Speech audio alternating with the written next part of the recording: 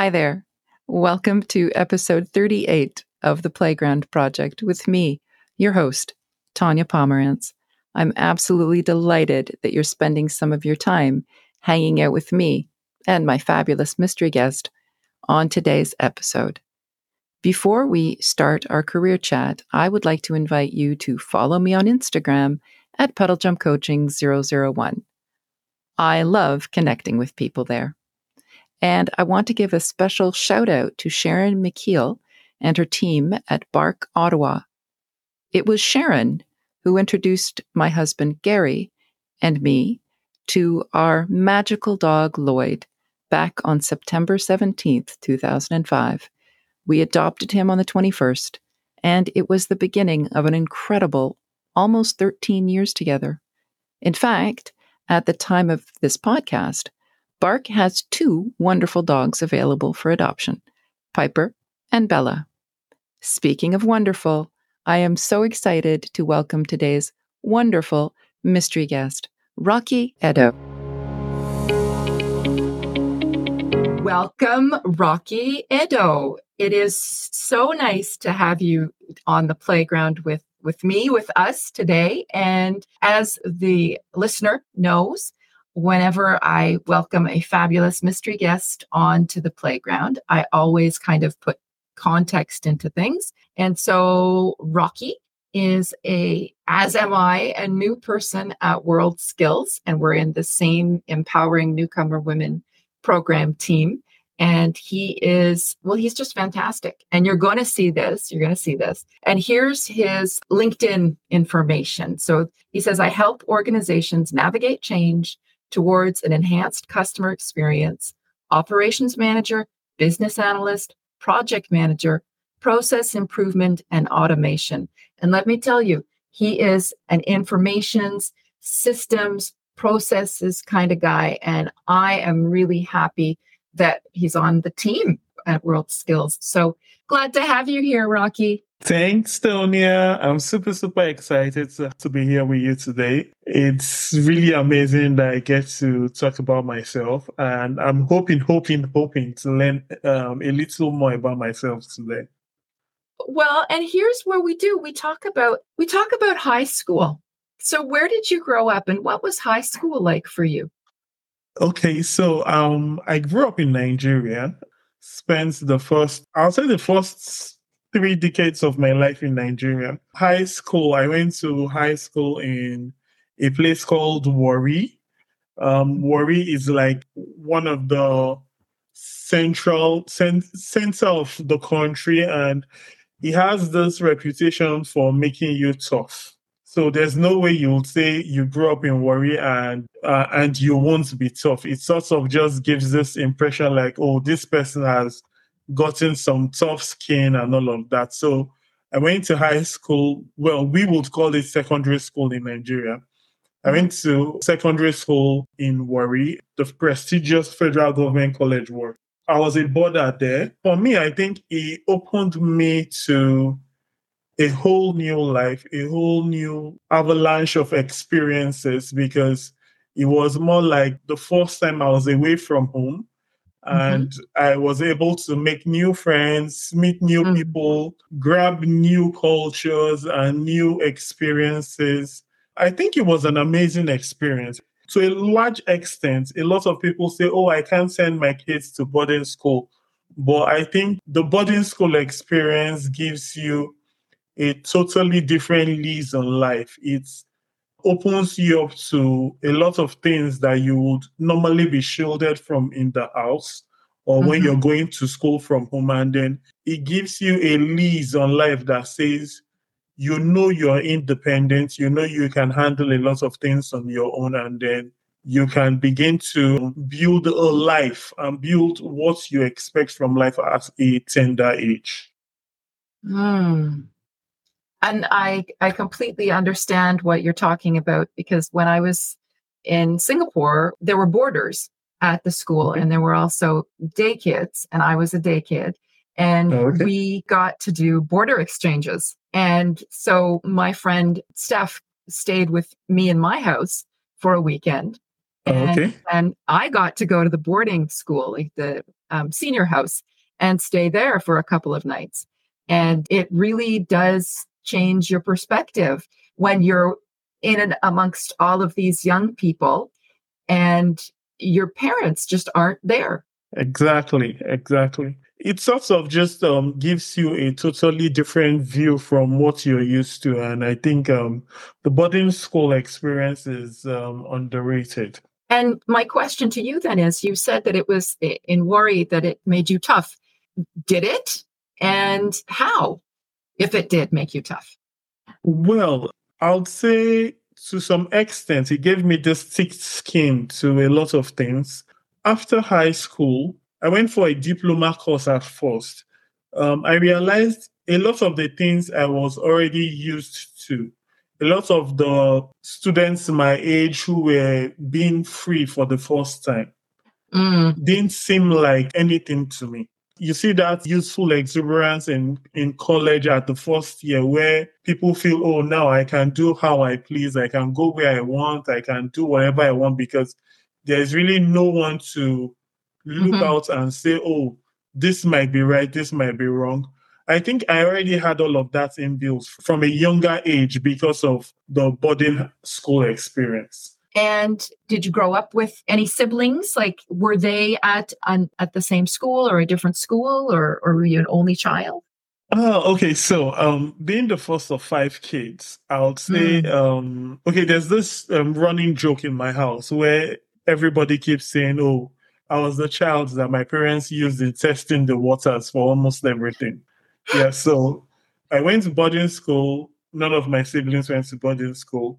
I was always coming home for holidays and all. After me, my parents were like, no, no one else is going to the boarding school. So everybody else went to a day school. I would say the coming home then became more of something to look forward to. It became a really bonding moment because you had siblings you had not seen for about 3 months.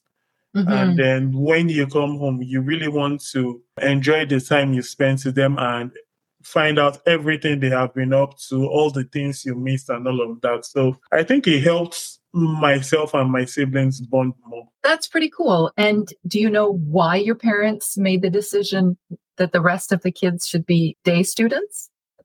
I wouldn't say I don't know, and I wouldn't say I am totally in the loop. It might have had something to do with the impression that, oh, because you're now in boarding school, you're a bit more stubborn, or but I still look at myself as one of those kids anyone would be really glad to have because I wasn't a troublesome child or something. But hey, my parents might have had a different opinion. Well, I hear you about that too, my dear. And so there you were, you're in secondary school.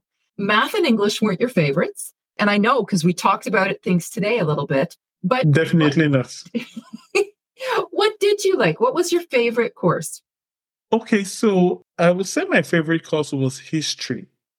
And it wasn't really because of the context of history itself. I think it was more to do with the teacher.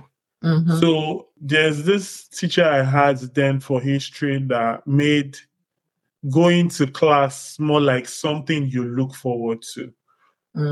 There was this encompassing feeling. There was this feeling that made you understand that, yes, whatever this man was saying in front of the class was really just making sense to you. He sort of brought the subject to life and gave the subject extra life as he was teaching it.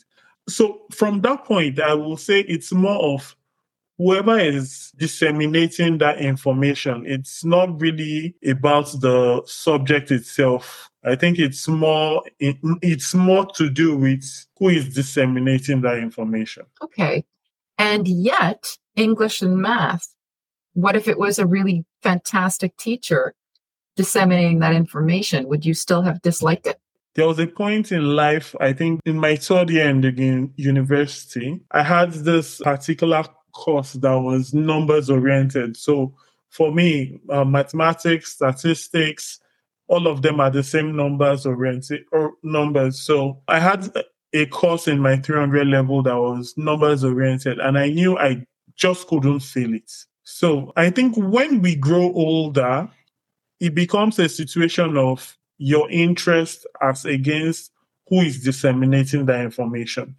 So in my third year, I put in more interest into that particular course because I knew if I fail it the first time, I will fail it the second time, and that might just end up preventing me from graduating from the university. So I put in that extra effort. I tried to take notes of the things I felt I was struggling with, and amazingly, I enjoyed that class. In that situation, I wouldn't say it was totally because of the lecturer, but because I deliberately built an interest in that course. And I got an A in that course, by the way. So I'm feeling then that adopting a growth mindset, because it sounds like you did, and reframing your perspective really helped you reach that goal. Yes, a growth mindset and being able to understand that. I would go a little philosophical on this and say, understanding that there are certain challenges you will face that can't be resolved by someone else. You have to understand deep down within you that you are the one who will be able to identify what those challenges are, and then decide how you want to approach that particular challenge. In that situation, I sort of had this retrospective view to say, if I had that mindset back in secondary school, who knows? I most likely might have been maybe a maths genius now, but the interest was not there in the first place, and the mindset was not there.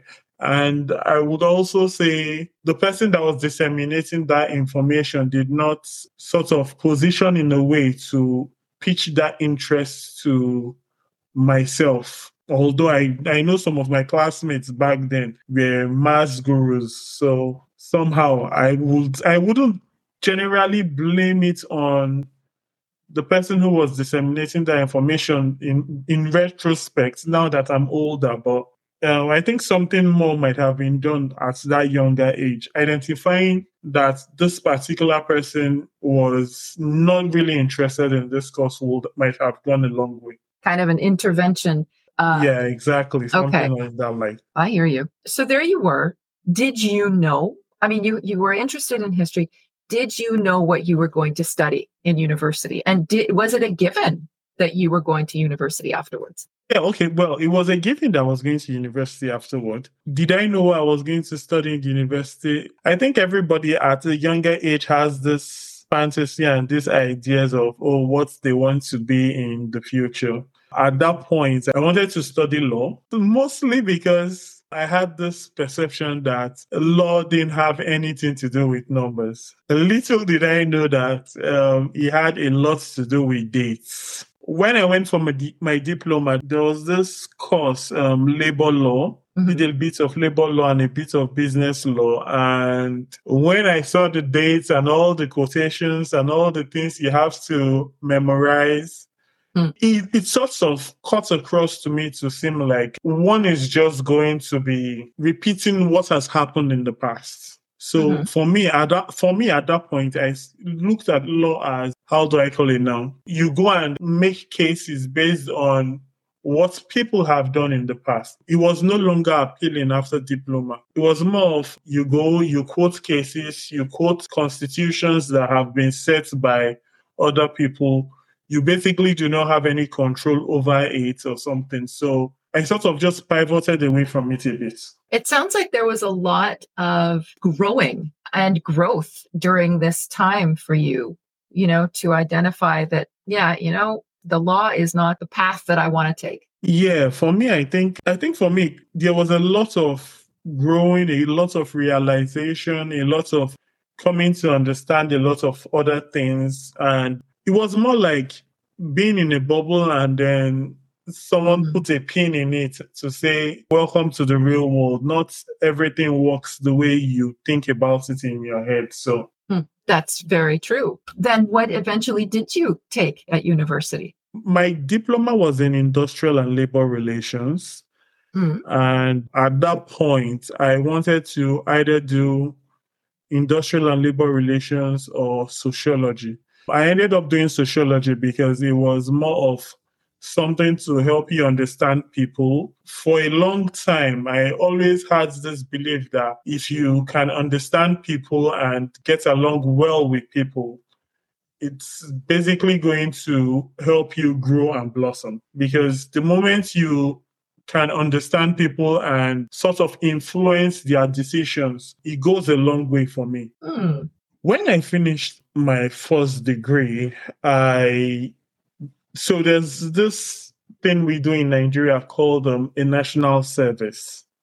So when I went for my national service, I was there was this unit. The aim of the unit was to sort of change the perception people hold about their environment. So I was posted to the government house, and the government was deliberately trying to change people's perception of their environment, trying to change the general perception to say, you can't expect to throw litter on the floor and expect the place to be clean. That's just an example. So what you serve to your environment is what comes back to you. So it was like something we were working on then. So from that, I sort of pivoted towards customer service, customer experience, customer management, and wanting to say the customer in any business environment, the customer is the end product.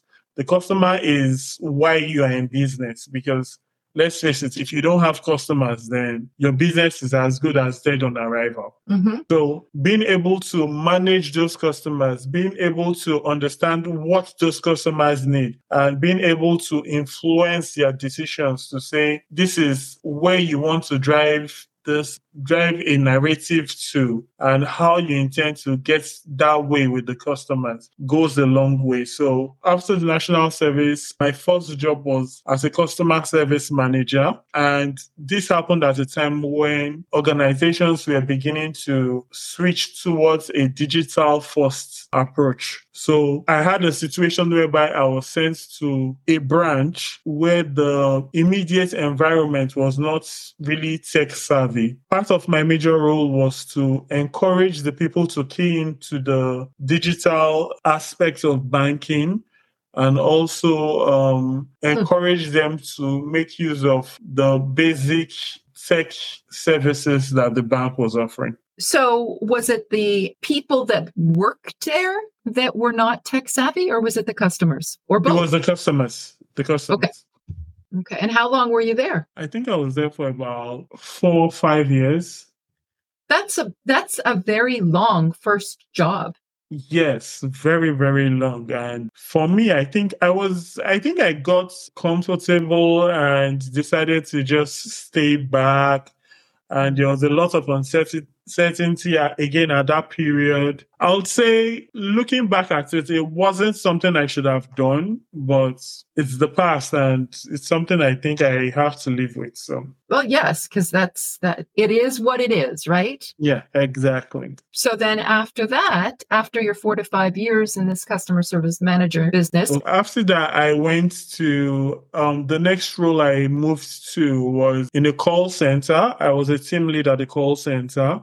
In that role, I did a lot of process management. I did a lot of customer experience, identifying why customers behave certain way, and identifying why they were complaining about different solutions, and sort of aligning those solutions to better suit the customers well, ensuring the basics from the organization side were also covered. So, and how long were you at that role? For about 2.5 years.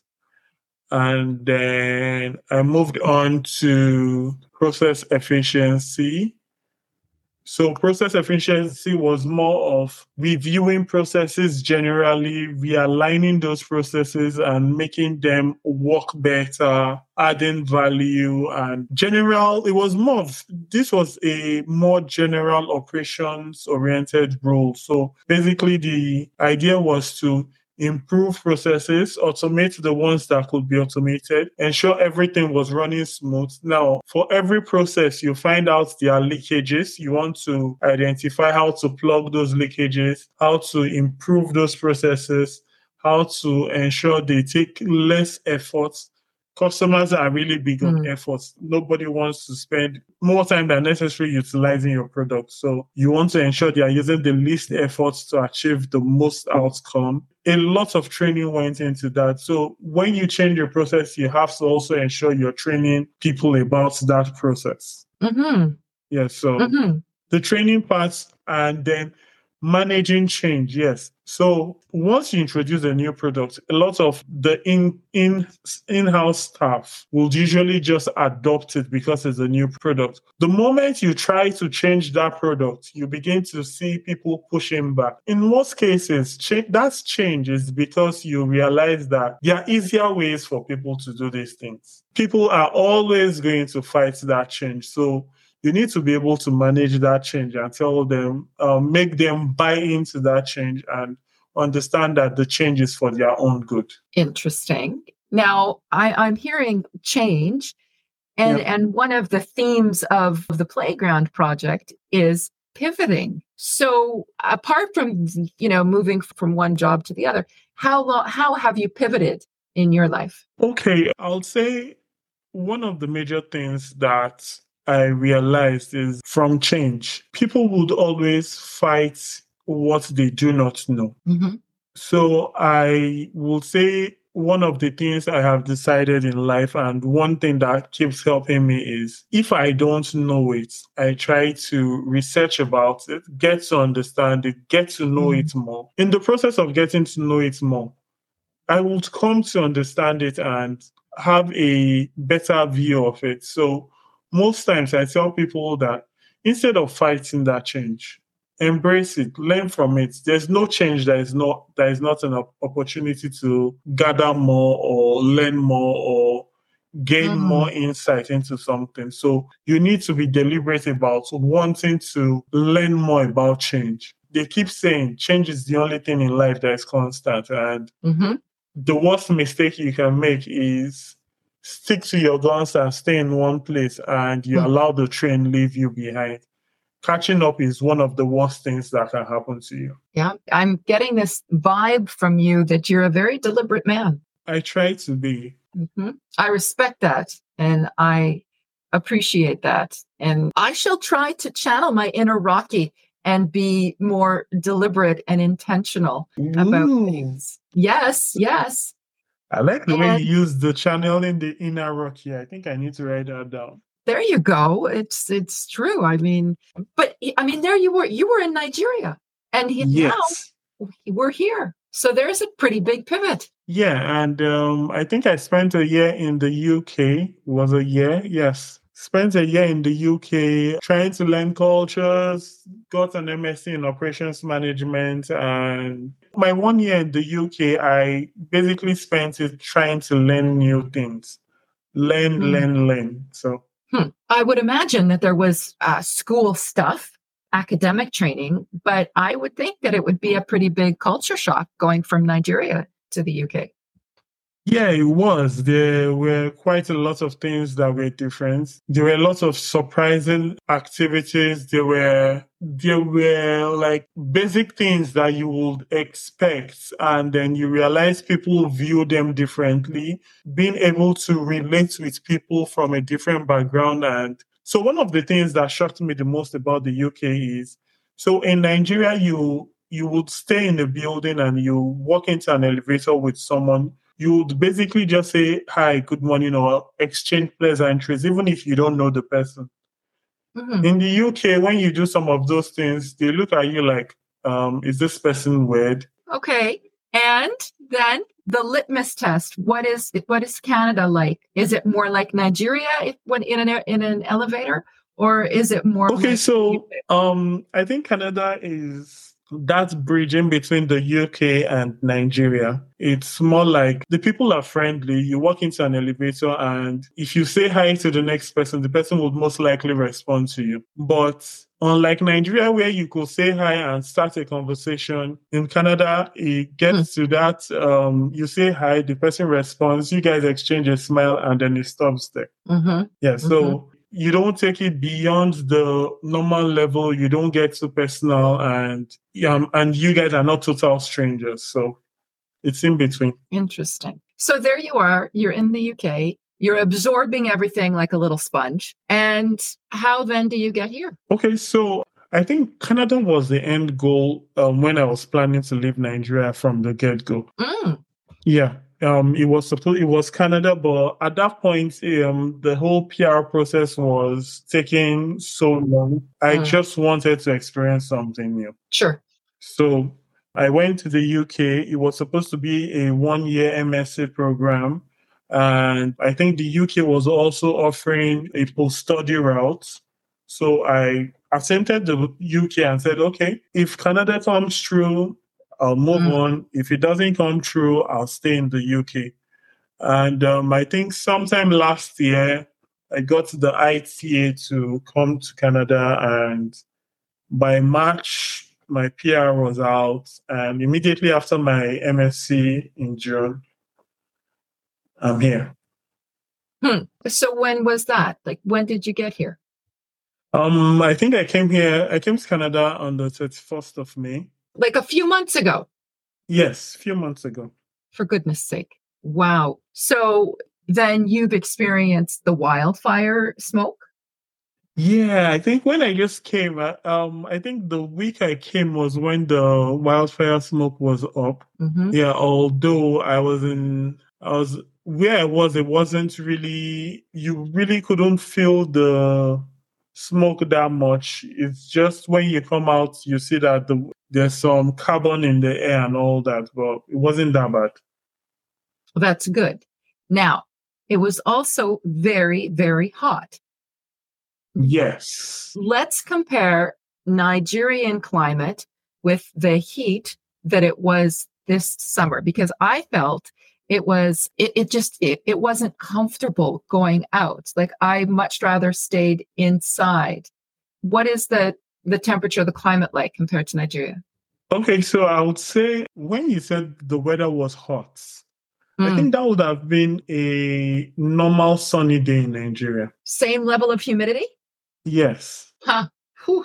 Be a normal sunny day in Nigeria. And so I think last year and earlier this year, the UK was having heat waves. And I would say that was the same temperature we had in the UK. So it wasn't really out of the ordinary or something. Okay. The cold, on the other hand, I think we'll take some getting used to. Yes, it does. It does. And my advice to you is that fashion gets ignored and it's all about function. So whatever it takes to be warm, wear layers. Okay. So yes, this is big. So long underwear, Rocky, is very important, because if you wear jeans or just in general pants and they're not thick, it's going to go right on, like your legs are going to freeze. Okay. So always wear layers. I certainly do in wintertime. And I enjoy a nice pair of snow pants. Okay. And I knew I was going to learn something. But, and here's what our lovely colleague Anu has said about the different seasons and stuff. Just appreciate them. And honestly, that is really helpful, because when you're jaded and bitter about the cold, it's nice to have the perspective of, oh, look, it's beautiful. It's wonderful to walk in the snow. And it really is lovely. But here you are, and this is your first position here in Canada. Yes. How was it finding that? How was your journey? I was sending out applications, sending out my resume, and applying to quite a lot of jobs. I wasn't getting any feedback. Mm. And then I attended the World Skills SSCI event, went through the cohort and realized I was doing quite a lot of things that were off points. With that, I knew I had to do like a reset. I had to review my resume and approach the whole job application from a different angle. Somewhere along the line, I realized World Skills was also hiring, and I think I spoke to Fatima in one of the events, and Fatima said, "Oh, send in your resume and apply to the role that you would like." How do you feel? Is it a good fit? Yeah, it's a good fit. It's that's a lot suited to what I want. It's helping me expand my reach. Mm.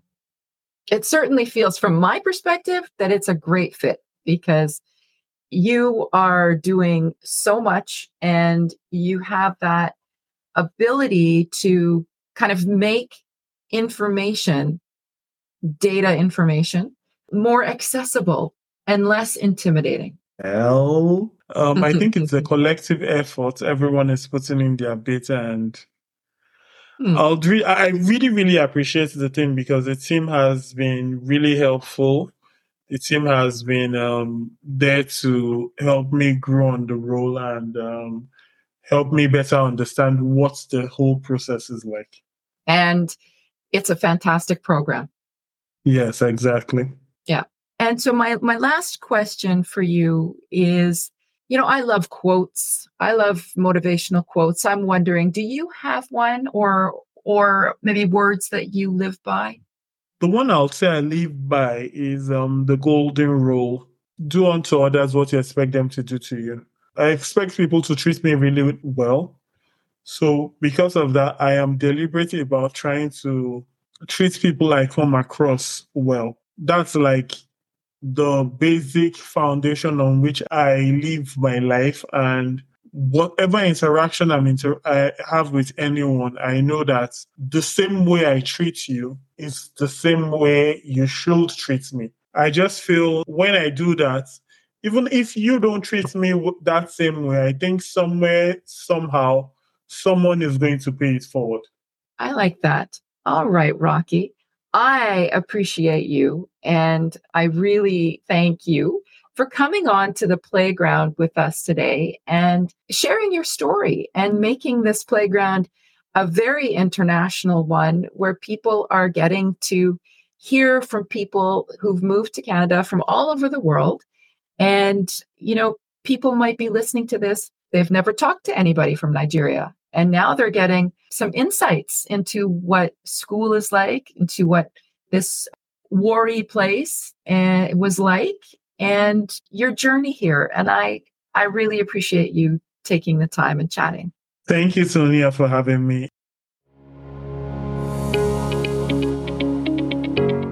Thank you so much, Rocky, for sharing your career and life journey with us today on the playground.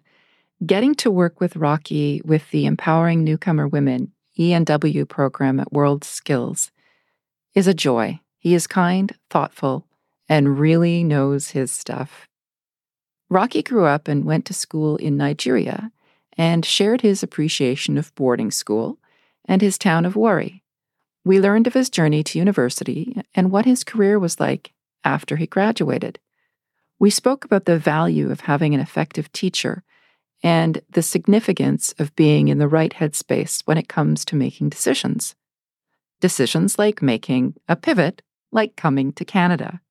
And as it is Rocky's first Ottawa winter, I could not help but give him some cold weather fashion advice. He lives by the golden rule: do unto others as you would have done unto you.